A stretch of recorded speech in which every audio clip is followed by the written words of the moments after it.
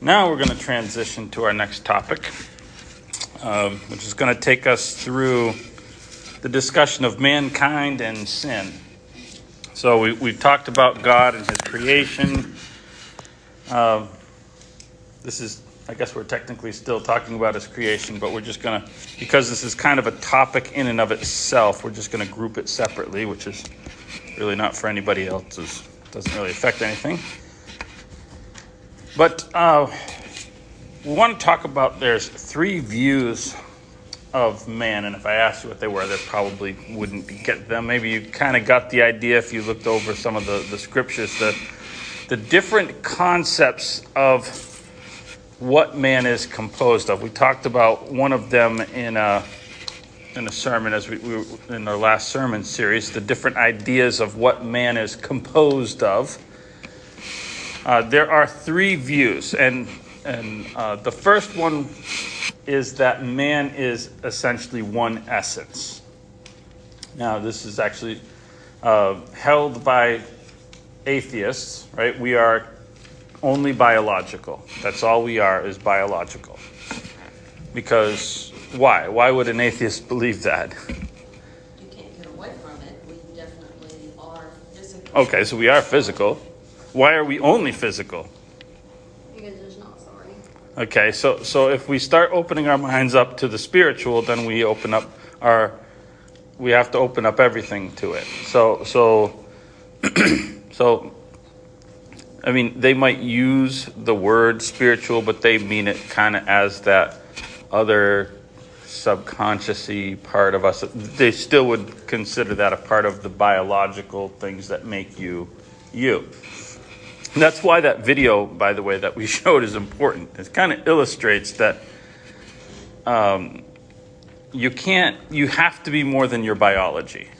There's no explanation for certain things in the human world if identical twins have different personalities, or even conjoined twins. Like, it makes it even more isolated. There's no explanation for that biologically. So that's there is actually another group of people that believes this, and they are religious. Two groups, and those would be Jehovah's Witness and Seventh-day Adventist. And I'll read you. This is a scripture that we're going to. A lot of times you'll notice that the scriptures that people throw in to support their view actually support the opposite. But they are so desperate to find a verse that they'll like, oh, thank you for sharing that verse, because that's going to actually help us in the discussion. But Genesis chapter 2, verse 7, and we discussed this one in that series. But I'll give their explanation of it. And this is really what they've got. This is all they've got. The Lord God formed man from the dust of the ground and breathed into his nostrils the breath of life, and man became a living being. So their view is that man did not get his breath, it did not get life or breath. So they conflate the idea of soul and spirit. That to them is the same thing, and to them that's subject to the body. The body is more important because the body is first. So they say man was not alive until this happened. So the soul then cannot exist separate from the body. It needs the body there. So if the body dies, the soul goes out of existence. Which is really weird logic. In fact, it's a logical fallacy. I had to look it up. Our kids have been doing some of this stuff earlier in their science class or math class. I think they're doing logic or whatever. Anyway, so anybody know what denying the antecedent is? You ever heard that phrase? Denying the antecedent it's a logical fallacy, and what it says is, if A equals, or if A needs B, then you can do it backwards, right? So I'll give you an example, and you'll see how silly it is. And I learned this one in Veggie Tales. Okay? So, if a monkey has a tail and an ape doesn't, right? So this was in Silly Songs with Larry. So therefore, if it doesn't have a tail, it's an ape. Right? So therefore, a watermelon is an ape because it doesn't have a tail. You can't do the logic backwards. It works forwards, but it doesn't work backwards. And so just because I need a body and a soul to exist doesn't mean that I can't work that backwards and say that when I no longer have a working body, that I no longer have an existing soul. It doesn't work that way. And I hope that's not confusing. But so that's the first idea of humanity. I think it's self-observant. That's not even the way that this verse was intended to be used, Genesis 2:7. We're going to come back to it a little bit. In fact, we're going to come back to it in the next idea, which is what? If there's a group that says there's one, there's a group that says there's three. And they stay right there in Genesis 2:7. What is the three then?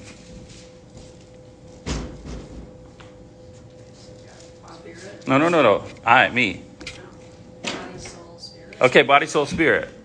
So let's look at some of the verses. We've shared some of these. We'll go back through Hebrews chapter 4, verse 12. And we went through this in the opening of that sermon series. And it looks, if you look at a few verses, like on the surface of it, kind of combining Genesis 2:7 with that, it looks to support that. Hebrews 4:12. Someone want to read that? For the word of God is living and powerful and sharper than a two-edged sword, piercing even to the division of soul and spirit and of joints and marrow, and is a discerner of the thoughts and intents of the heart. Okay, so they said, well, we know we have a body, and now I have a soul and spirit. Okay? And 1 Thessalonians 5:23.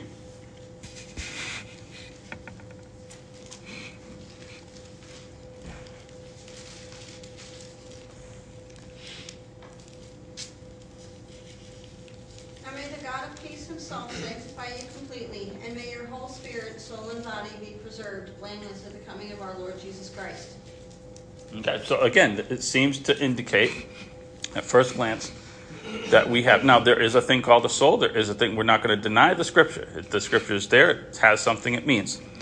And so that's why kind of we went through. I wasn't anticipating this being so soon in the series, but I knew it was coming somewhere. And so there is a thing called a soul. And we talked about is that's kind of the combination of what we are as a singular entity. Man becomes, Genesis chapter 2:7 says we become a soul. It's not something I possess as an element of who I am. It's the difference between an element I am and the combination of what I end up being as a singular entity. I don't want to re-preach the sermon, so I want to go on to. I used to hold that view. This is actually the book that I read. Probably a friend of mine gave it to me.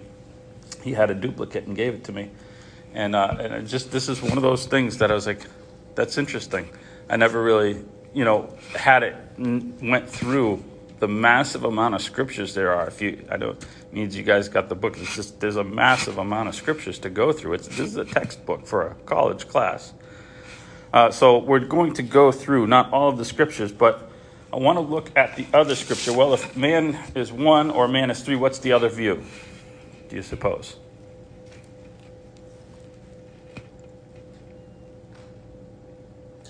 Man is two. It's called dualism. And almost all scriptures that we will look at in the Bible will express this view. So let's not go through all of the scriptures in the Bible on it, but we'll look at several. 2 Corinthians 4:16.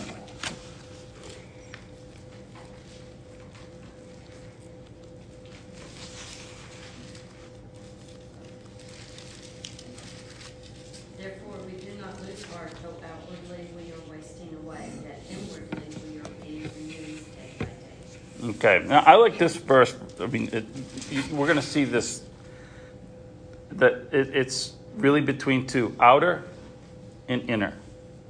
Inner man, outer man.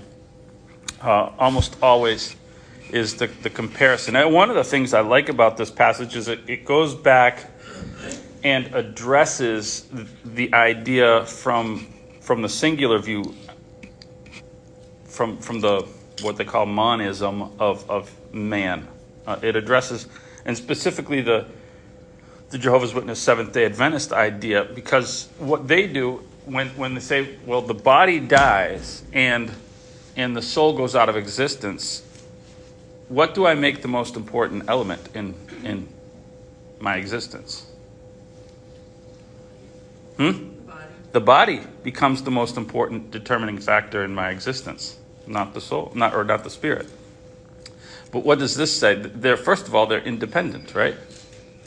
The body is declining over time, and he says, yet my spirit is being renewed. And so I'm complete. They're two completely independent elements. One does not exist. As one gets closer to death, ideally, I can be getting closer to God. I can be having this one improving in its quality and in its condition. They're independent of each other. So I really like that passage. By the way, we're not going to turn there. It's also true in women.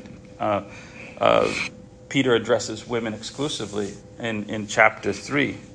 And he differentiates between the outward and the hidden person of the heart. So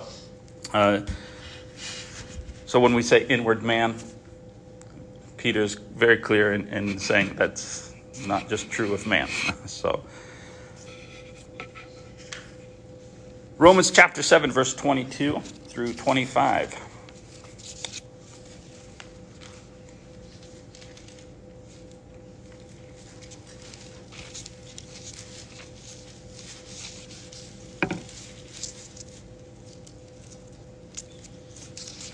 And I've selected some of the ones, but for a particular reason, because each of these brings out a slightly different element.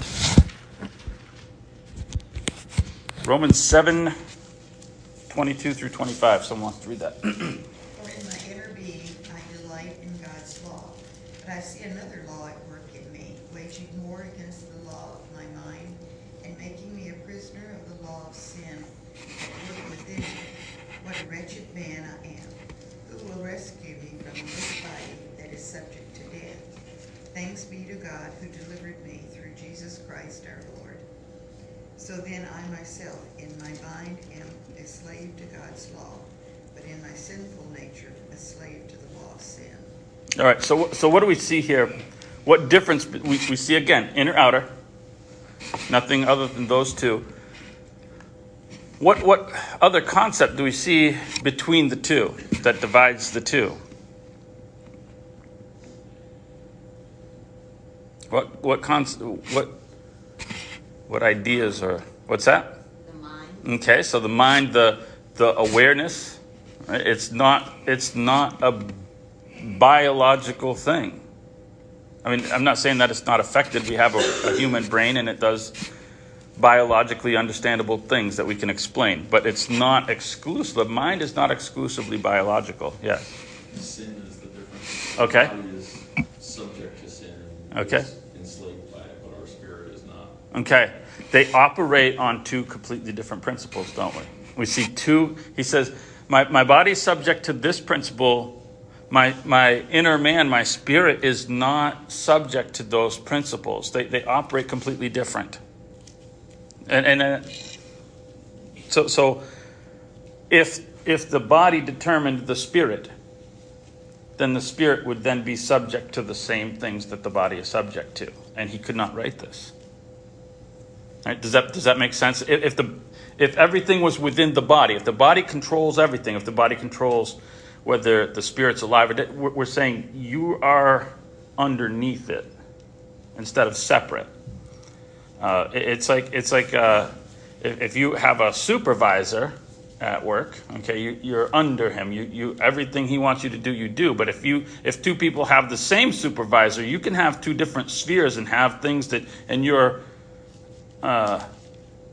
independent of each other, right? So that's kind of how this works. Yeah, Mark. I mean, the body is also basically a container. You know, Right. When you have a jar of something, the jar and whatever is holding it are not the same thing. Mm-hmm. They're two independent things. Yeah. It's not that my body won't influence my spirit, right? Or my soul's direction, because it gets tempted and it does things.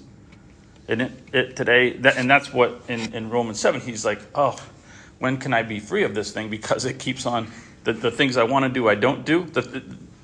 It sometimes steers me and it's doing things that it wants to do because of the principles it operates on. It's not that it won't influence, but it doesn't make my soul do things. So, man is two. James chapter 2, verse 26.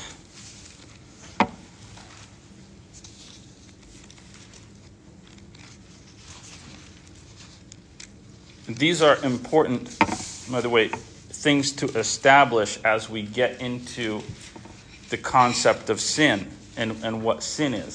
So these aren't just random topics, but these are important topics to set up some of the other things that we're going to talk about. James chapter 2, verse 26. As the body without the spirit is dead, so faith without deeds is dead. Now what do we find out? What do we find out about death? Who controls death? As it relates to me. I mean, obviously, if God wants me to die, he controls the death. But that's... Who is the determining factor in my state of existence? Your body. No. My spirit. The body without the spirit is dead. The spirit without the body is not dead. It's important. So, Is this talking physical death? okay, Or so is this talking spiritual death? so whatever. So Spiritual death. he's using one to be an illustration of the other, right? So he's saying just as the body without the spirit is dead. So he's going back to creation. The body was sitting there in the garden, wherever God made Adam, laid out there ready, but he hadn't breathed into it life. And this is the illustration that he's using. It will be true spiritually. And he's saying, just as the body without the spirit is dead, so there's this other spiritual principle at work. And that's the nature of the illustration. The spirit inside of man determines his living state. Otherwise, he's just a corpse. Right, Mark? Matthew chapter 27, when Jesus was on the cross, it says that when Jesus cried out again in a loud voice, he gave up his spirit. When you look in Mark, that's where it said he breathed his last. Okay. That actually was the next scripture. Sorry. Mark up here sneaking. Looks at my notes. That's all right. I mean, we're on the same wavelength here. So that's that idea. He yields up his spirit. In fact, you say, well, that's Jesus. Guess who quotes Jesus? Who quotes Jesus? Stephen said the exact same things. He's getting ready to be stoned. He begs to God to receive his spirit. So, the spirit leaves the body at death. It does not go out of existence. It does not sleep for, while the body is dead. Like it's not connected to my body. It's a container, as you pointed out, Mark. In 1 Corinthians, the last one in the section that we're going to look at, 1 Corinthians chapter 2.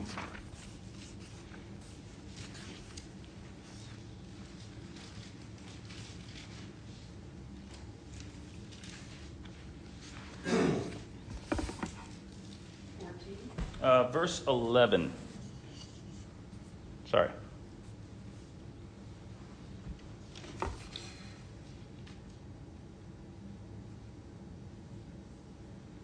Someone wants to read that? 1 Corinthians 2:11. For what man knows the things of a man except the spirit of the man which is in him? Even so, no one knows the things of God except the spirit of things of God. Okay, so he attributes to the inner man this consciousness that we have, doesn't he? Which I think is interesting.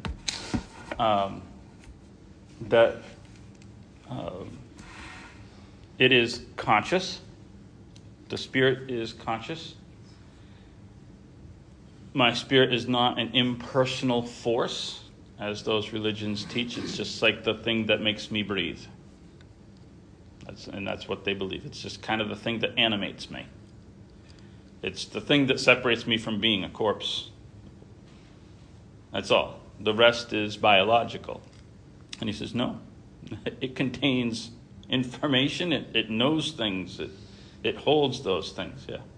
Did you have a... Oh, okay.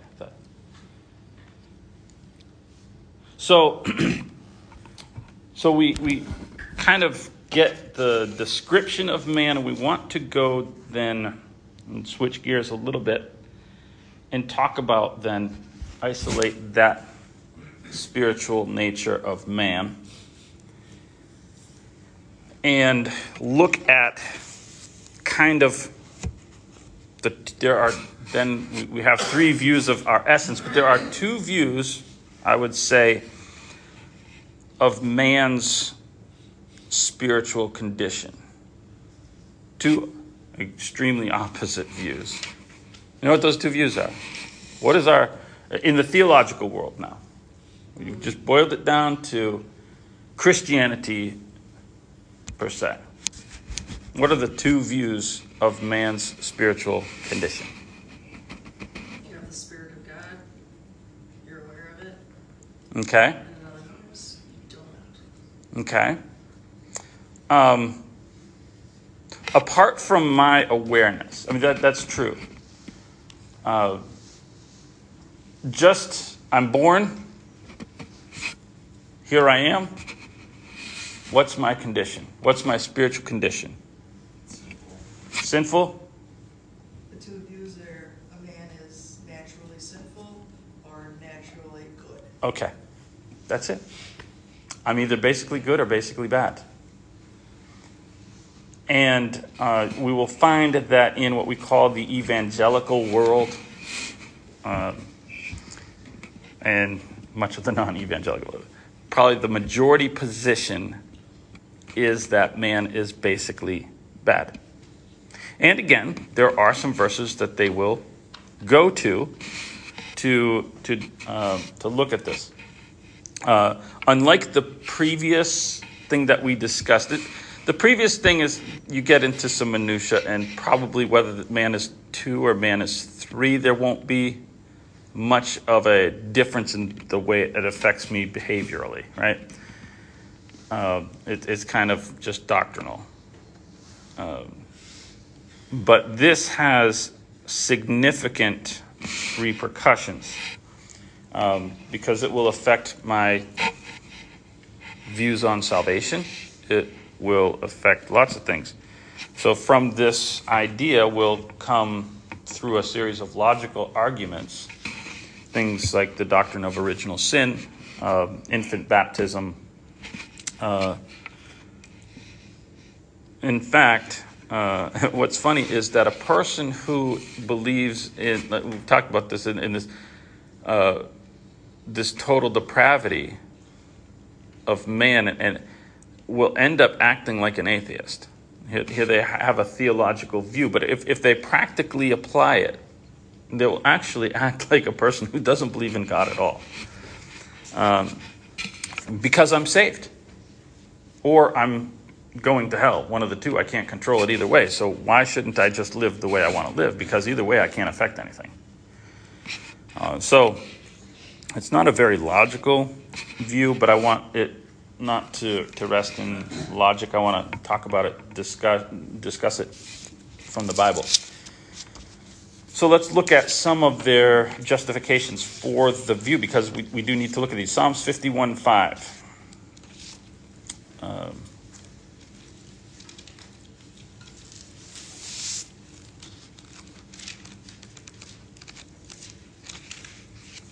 Someone wants to read Psalms chapter 51, verse 5.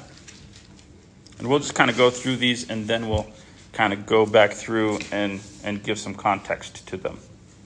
Surely I was sinful at birth, sinful from the time my mother conceived me. Okay?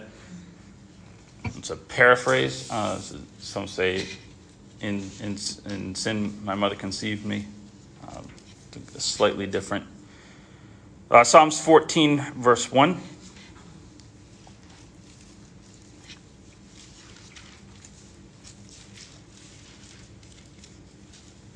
The fool says in his heart, there is no God. They are corrupt and their deeds are vile. There is no one who does good. No one who does good. Okay? Pretty strong. Jeremiah 17:9.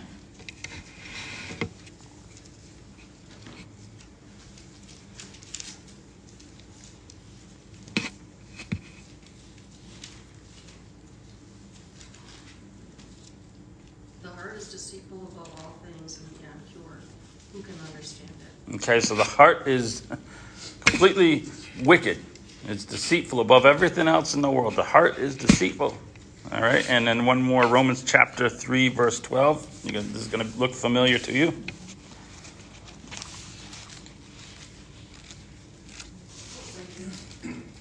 Romans 3:12.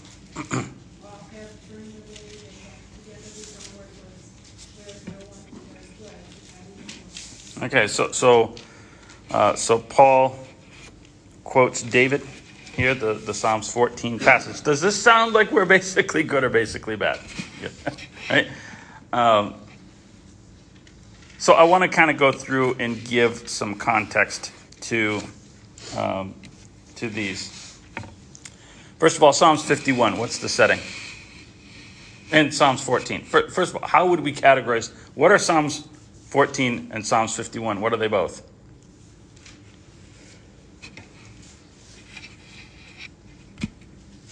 How would you classify those? They're in books of what? Poetry. It is the east and Juliet is the sun. Well, she's the sun. She's a flaming ball of gas. Let's be very scientific about this. It's poetry. Now, with respect to Psalms 51, what's occurred in Psalms 51? What is the setting? David and Bathsheba.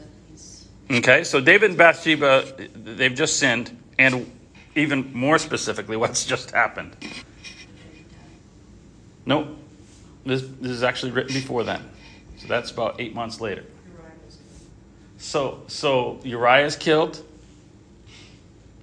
Nathan is accused. Nathan just came in and confronted him. And that's where he writes this. He writes this from the depths of who he is and being confronted with everything he is. And when you look at that, you just he's overwhelmed with how awful he is. And he's looking at sin after sin after sin he's done. This is a man, he's still dealing with guilt. This is not a theological statement. Okay, so that's the first thing. In Psalms 14, I suppose if we looked at humanity from the same perspective with a poetic sense, would we not, if you look at the world, don't you go,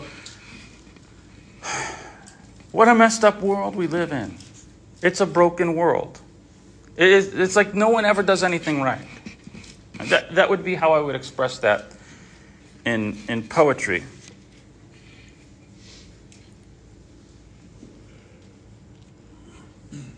Same thing with Jeremiah. Jeremiah actually writes poetry, though it's a prophecy. If you read Lamentations, you get the idea. Jeremiah is a prophetic writer of poetry. These are poetic expressions that express a true statement, but they're not theological statements. To illustrate that, I want to compare the passage in Romans, chapter 3, verse 12. And we mentioned this. So Paul quotes in Romans 3:12 what we just read, where he quotes the Psalms 14 passage where man does nothing good, right? And so I want to turn back just a single chapter to chapter 2 and read verse 14 and 15.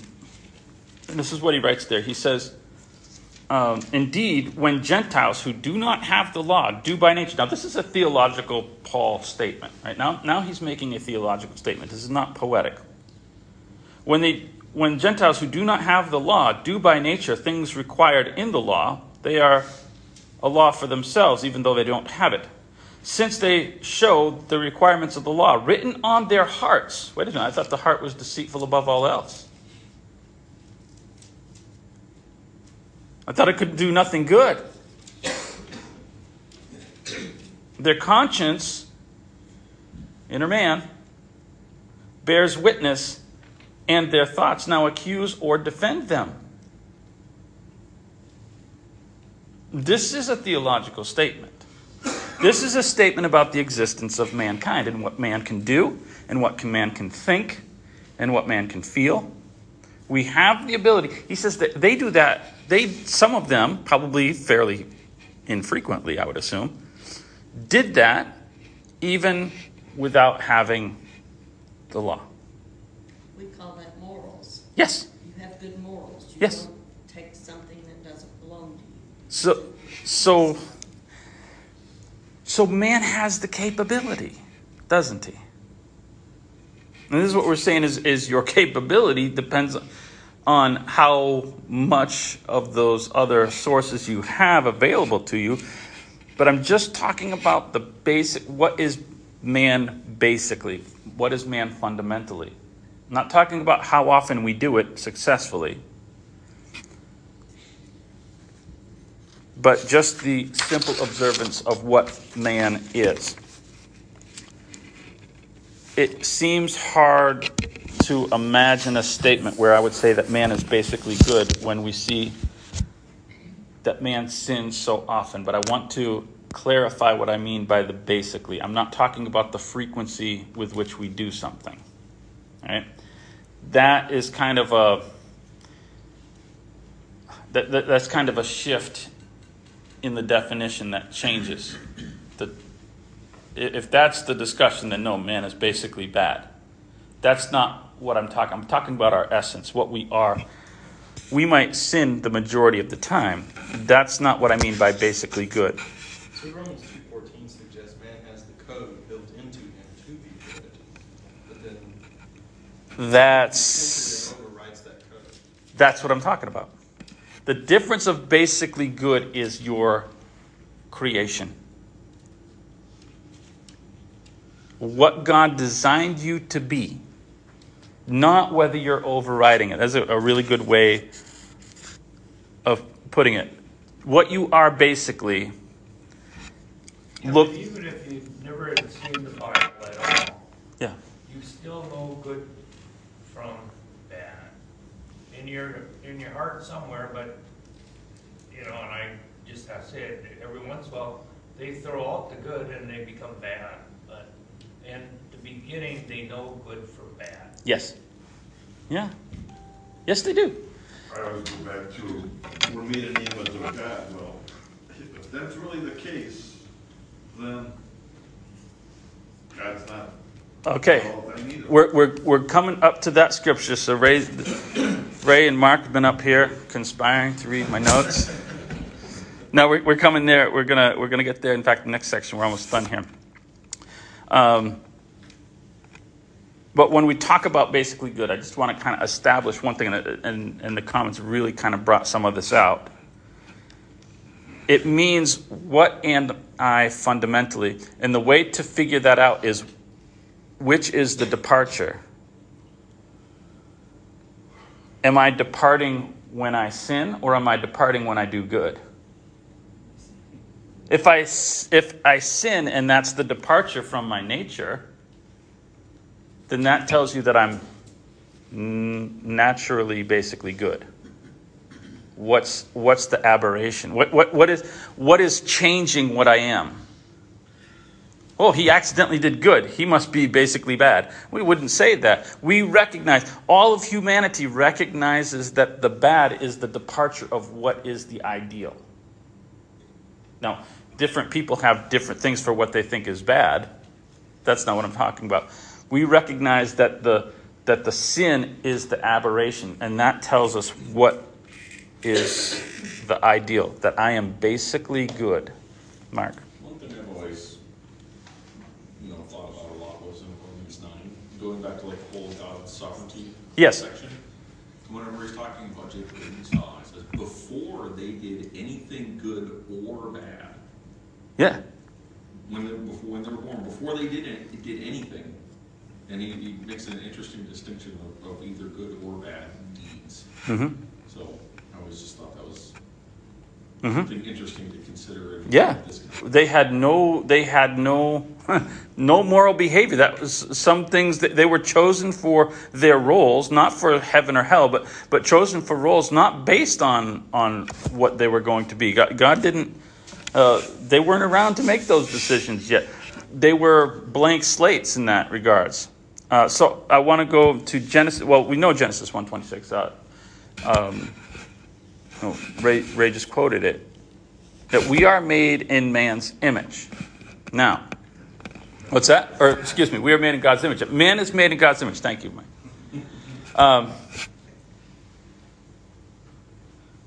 If I believed in the basic sinful nature of man, if I believe essentially in Calvinism, how do I explain Genesis 1:26? There is a way to explain it. I'm not saying it's the right way, but how would I explain that? How would you explain that? Well, to me, they were created in the image of God, but they didn't have the knowledge of good and evil until after they disobeyed. Okay. So we call that what? You'll hear the phrase again and again. What? Original sin. Original sin, the fallen nature of man. Have you ever heard that phrase? Yes. The fallen nature of man. So this is important. Because I want can someone read James chapter 3, verse 8 and 9?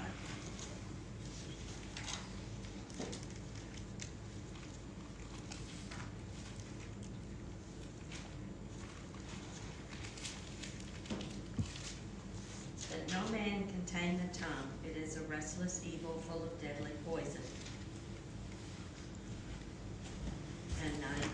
With the tongue we praise our Lord and Father, and with it we curse men, and who have been made in God's likeness. Wait a minute. James, written a long time after the garden, isn't it? In fact, you'll see the same thing referenced in I think it's 1 Corinthians.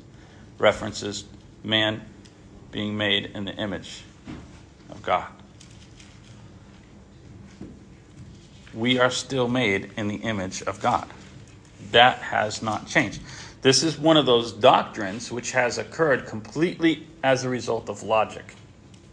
It's a doctrine that's been created by a misinterpretation, and then whenever you throw something wrong in the Bible, you're going to throw something else wrong. It's just like dominoes that go everywhere and affect everything else. It's the concept of original sin, right? So this is the concept of original sin, is that Adam and Eve fall.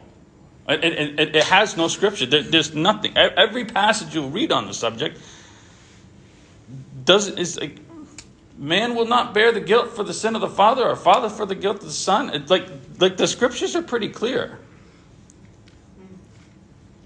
The tree of good and evil has two. So I believe That's a good point. that in man, you now have both things within you. Okay, so And you get to choose which one you go with, the good or the evil. that's a good point. I never even thought about that. We always focus on the evil side of that. I never even thought about that. That's a really good point, Becky. But I want to put the fall of man in context. So let's go back to Genesis 3 real fast. we're just going to look at a couple verses. Verse 7.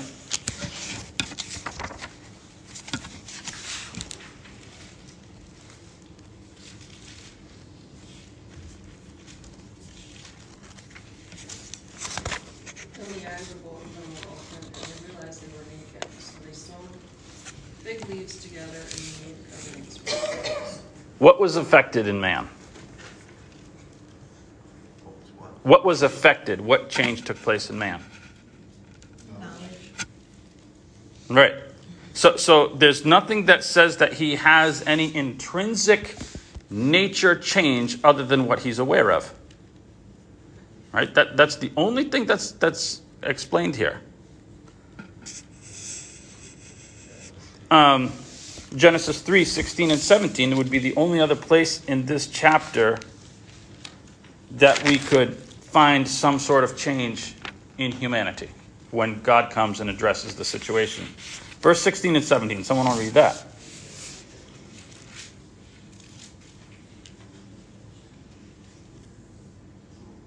To the woman he said, I will greatly increase your pains in childbearing. With pain you will give birth to children. Your desire will be for your husband, and he will rule over you.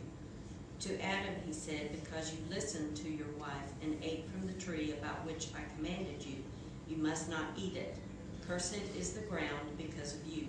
Through painful toil you will eat of it all the days of your life. So what now are the consequences? In one word. Physical. They're all physical, Mark. Going back to I think it's a weird misconception that people think that Adam and Eve were perfect from the start and weren't capable of sin, but that's obviously not true. They were capable of it from the very start. They just didn't know about it. Okay. Knowledge wasn't the sin. Disobeying God was the sin. How do we know that they were capable of it from the very beginning? Because they listened to the serpent and ate from the tree. How did they eat with a pure nature? How did they choose to do the wrong thing? They were given one command. I mean, you had one job, right? You ever see those? You had one job. Don't eat the tree. They did it. How did they do it if they didn't have a fallen nature already? They had a human nature. That's what they had. They were human. And they had these two natures that were at war, regardless of all. They didn't have all the knowledge of every possible thing they could do wrong. That just multiplies the number of things that we can do wrong and helps us find the wrong thing more frequently. But they still had the ability to do wrong because why? Because they did wrong. Without any knowledge of what there was as a result of that tree, they still managed to do wrong. That does not change after it. The only thing that changes is their awareness of how many wrong things there are. Wow, this opens up a whole new world of opportunity for us to figure out the wrong thing. And that, yeah. And we do. Yeah. Keep figuring out the wrong thing. Not Yeah. the good thing. And I think that's why man appears to be so bad, is because there's so many bad things to do. There's so many things that are not the right thing to do, that we find them and we go, my goodness, humanity, what a messed up thing. I've done things, I think I've been doing them since I was born. But we have the same nature, and I think that's important. And just to close with the one statement you mentioned this, Mark, talking about Jacob and Esau prior to. Well, the same thing. Jesus said the same thing, and he was talking with the disciples, and they're walking up, like, who sinned, this man or his parents? This man. Now, this man was born blind. Who sinned, this man or his parents? So, in other words, they had the same idea that you were sort of guilty before you were born. Did he sin that he was born this way? God says, no. Jesus like, no, that has nothing to do with it. So even Jesus himself denies this very concept. So All right, thank you for your thoughts. And we're dismissed.